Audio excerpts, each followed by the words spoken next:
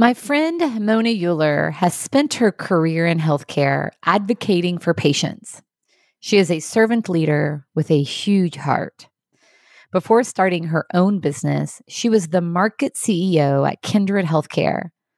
At 29 years old, she served as the chief operating officer for the organization.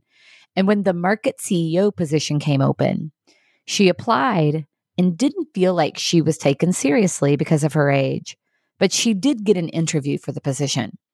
She was a guest on this show in January of 2020. It's episode number 25. Check it out if you've not listened to it.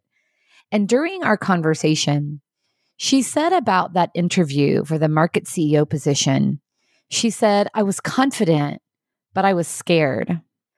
And my interviewer talked about himself for the first 45 minutes. So eventually, I stopped him and said, I don't mean to be rude, but I have something to say. Before you leave, I want to make sure you know why I want this job and why I can do it. There's so many things about this story that I appreciate. And mostly, I appreciate the courage it took for Mona to advocate for herself in that moment. She could have easily let him continue to drone on about himself, leave town, and be told that they'd hired someone else.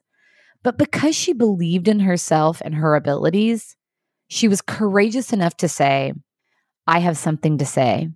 And she became the market CEO, expanding her influence.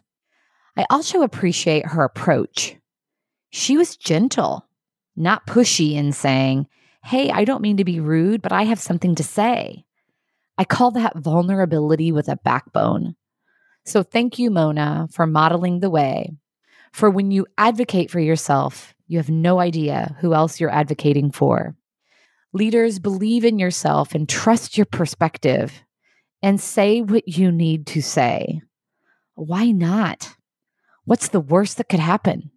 By advocating for yourself, you're sharing the greatest gift you have as a leader, yourself. What a great way to honor yourself and ultimately all of the people you serve.